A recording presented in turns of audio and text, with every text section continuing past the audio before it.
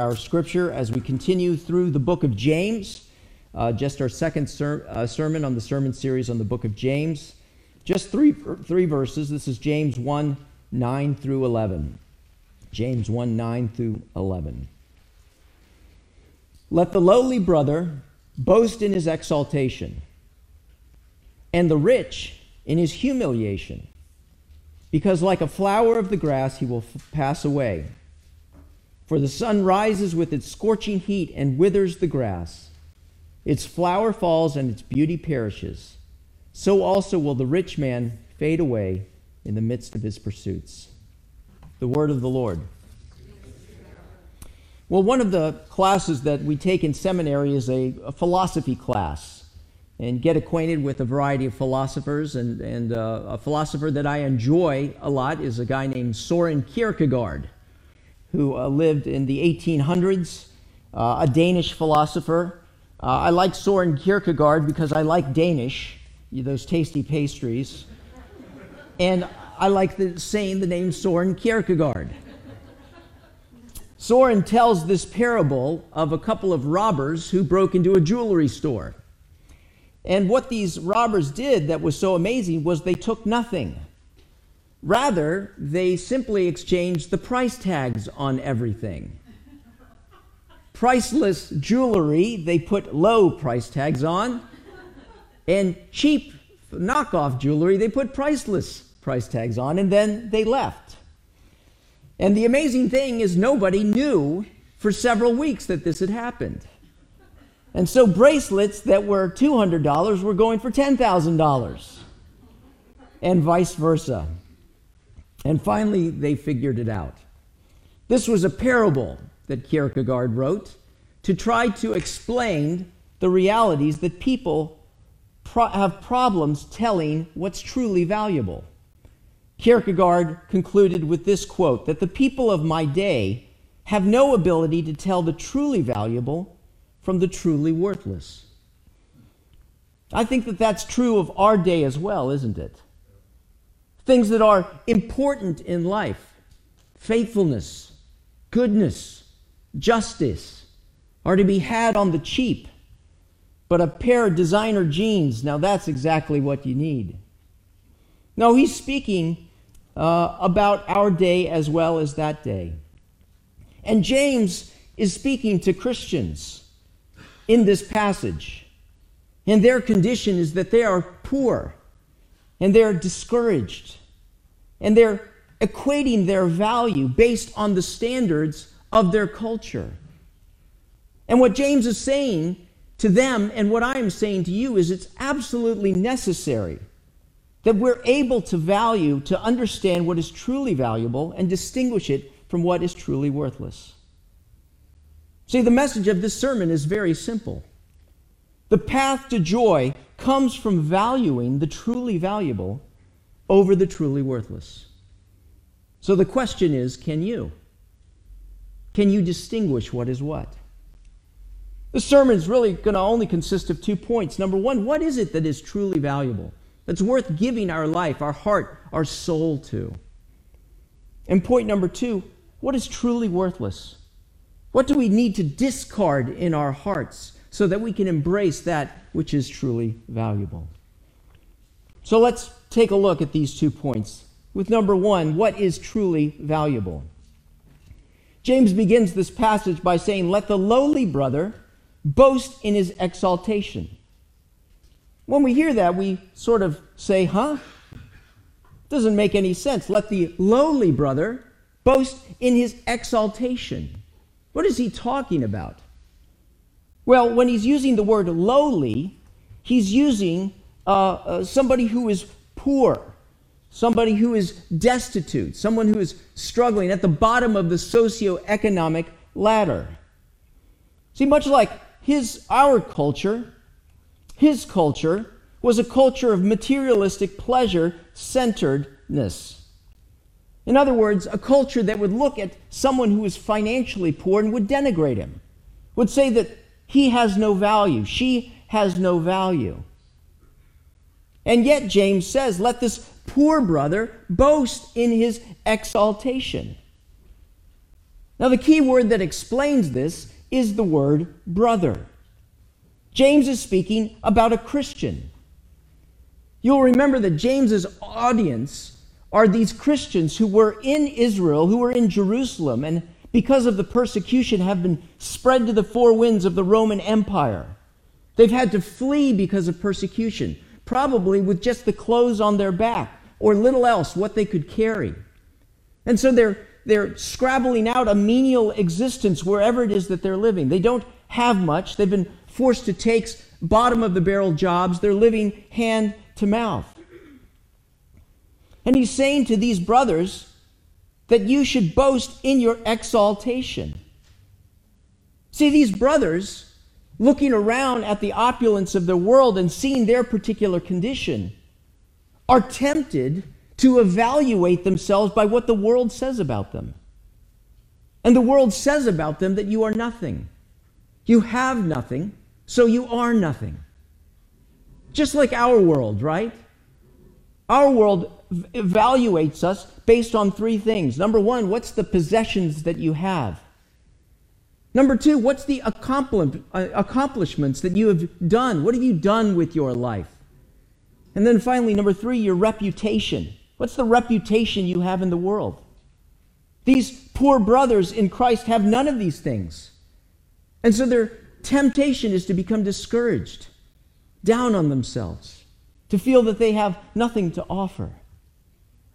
And James says, even though you are a poor brother, let you boast in your exaltation. What is this word exaltation? If you were to look at it in the Greek, some synonyms that you could use for it would be the word dignity or eminence. It's from the Hebrew, which literally means the height of heaven. So this brother boasts in your height of heaven in terms of how high you actually are, how much eminence, how much importance, how much worth you have. That's what you are to boast in.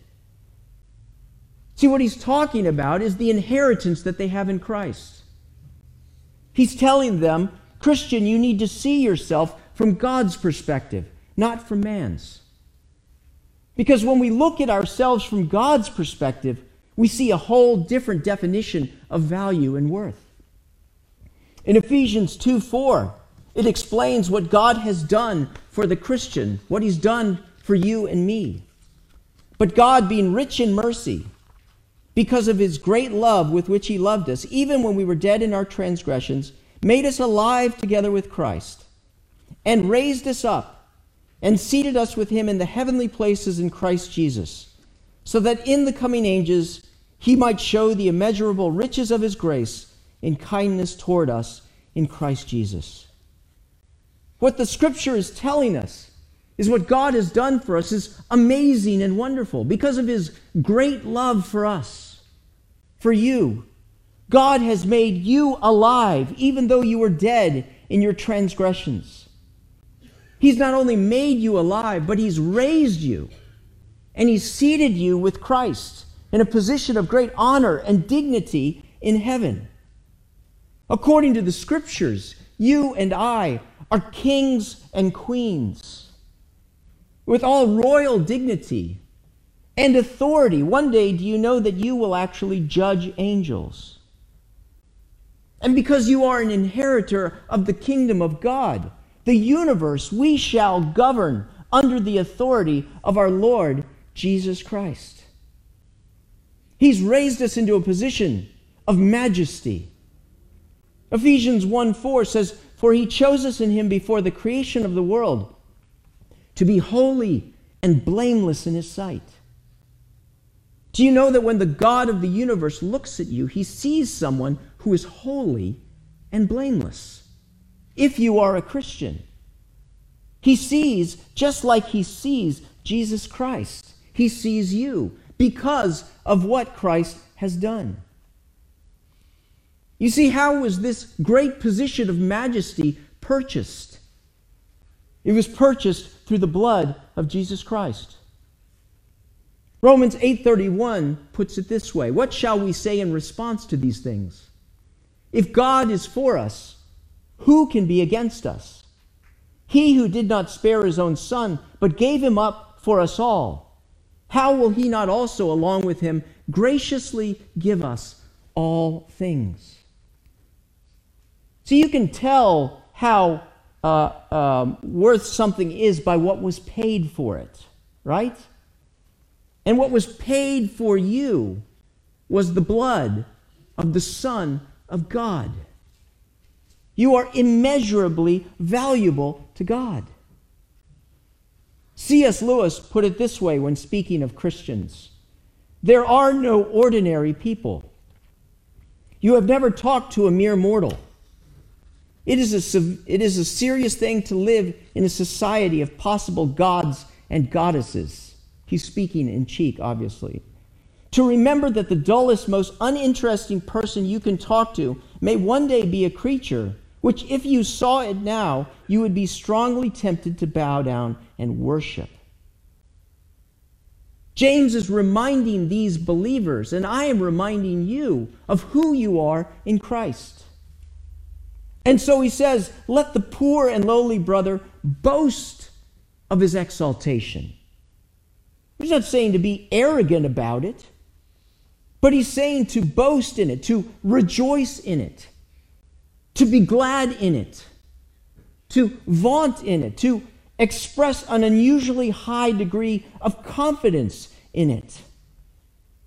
In other words, to derive your meaning not from the identity that the world gives you, but rather from the identity that God gives you. See, we all derive our meaning from something.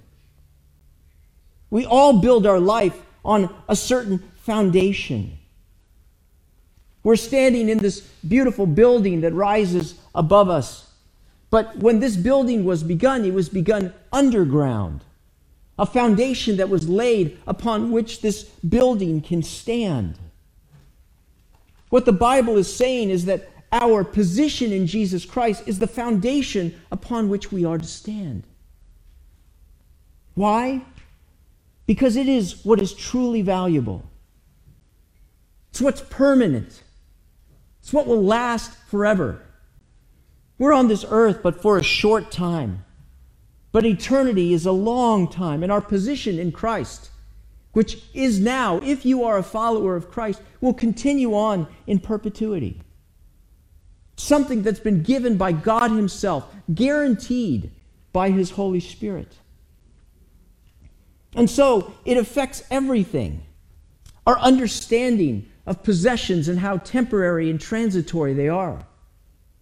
Our understanding of our situation, which is temporary at best. Our reputation from people no longer matters when it's compared to the reputation that we have with Christ. See, when we boast in our exaltation in Jesus Christ, it results in liberation, freedom from constantly being at the whim and at the judgment of the people around us. It gives us confidence that we are someone and something in Christ. It gives us joy and satisfaction. Some of you are wondering why I have this lovely plant which is by me. This is a special plant of mine. This is a bonsai tree. It is a jaboticaba tree that I found by going deep into the Brazilian rainforest and bringing back. I actually got it from Amazon Prime. It came in 2 days. It really was quite amazing. It's a beautiful tree. Now, I don't know if you know much about bonsai, but bonsai simply means, bon means pot, and sai means plant. It means plant in a pot. It's not rocket science, bonsai. That's why I love it so much. But you see, what's very important for this plant is the foundation that it sits in. That's why it's a plant in a pot. The pot is critical for determining the size of the plant. And the foundation, there are these dimensional things in terms of how big the pot can be and its size, because the pot is the foundation upon which the plant sits. And so it is the same thing for us. We all have a foundation upon which we stand. And only the right foundation will do. All other ones will crumble. So what is it that is truly valuable to you? What's worth living for? It's worth dying for. Where do you look for your most meaningful satisfaction? Not just on Sunday, but on Monday and Tuesday and Wednesday throughout the week. See, Christian, do you realize how rich you truly are in Christ Jesus? And does the thought of your salvation, what you have in Christ, make your heart soar?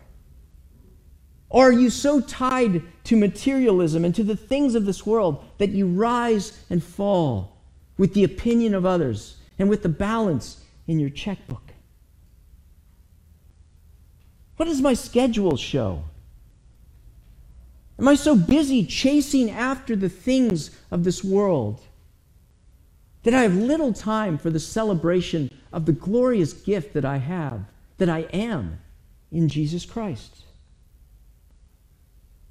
See, you will know that you understand grace when you can stand in the middle of nothing and say that I am rich. So shift your foundation from the things of this world to the things of Christ. Because it's in Christ that we can stand high. It's in Christ that we can be nourished and experience joy and peace in the face of whatever suffering and difficulty that we have. If you're not yet a Christian, I would encourage you to look at the foundation upon which you've built your life. Is it able to support the weight of your hopes and your dreams? Is it able to provide you with the glory which you so desperately long for? The answer is no. For there's only one foundation upon which we can stand and rise. It's Jesus Christ. That is what is truly valuable. Because the path to joy comes from valuing that which is truly valuable from that which is truly worthless. This brings me to my second point. What is truly worthless? James continues on. He says, "Let the lowly brother boast in his exaltation, and the rich in his humiliation." Once again, we say, the rich in his humiliation. This word humiliation means humble state, low status, low estate. The rich should boast in their humiliation, and then he gives the reason. Because, like a flower of the grass, he will pass away. For the sun rises with its scorching heat and withers the grass. Its flower falls and its beauty perishes. So also will the rich man fade away in the midst of his pursuits. James is saying the rich man should boast in his humiliation because riches are temporary. They're just like this plant that flourishes in the morning, and he's speaking of the hot Israel sun, and I've been in the sun of Israel in June, and it comes up, and the scorching Scirocco winds come from the east and wither the plant, and it's gone just after an afternoon. So temporary. It's there for 1 minute, and then it's gone the next. Is James against riches? No. The Bible is not against riches, but the Bible is adamant against trusting in riches. See, this rich man had confidence in his possessions. Notice it says that he would fade away in the midst of his pursuits. And what is he pursuing? Building a foundation of wealth. He doesn't care about Christ. He simply is living for the world's approval. And the world says the more that you have and the more that you've accomplished, the more that you're worth. And for the time, it seems like it's working. He or she is beautiful and has everything that you could ever want and takes all the trips and has the right house and lives in the right car, and the world gives their adulation to him or her. But he is or she is boasting in what they have, because that is the foundation upon which they've built their lives. And James says it's foolish.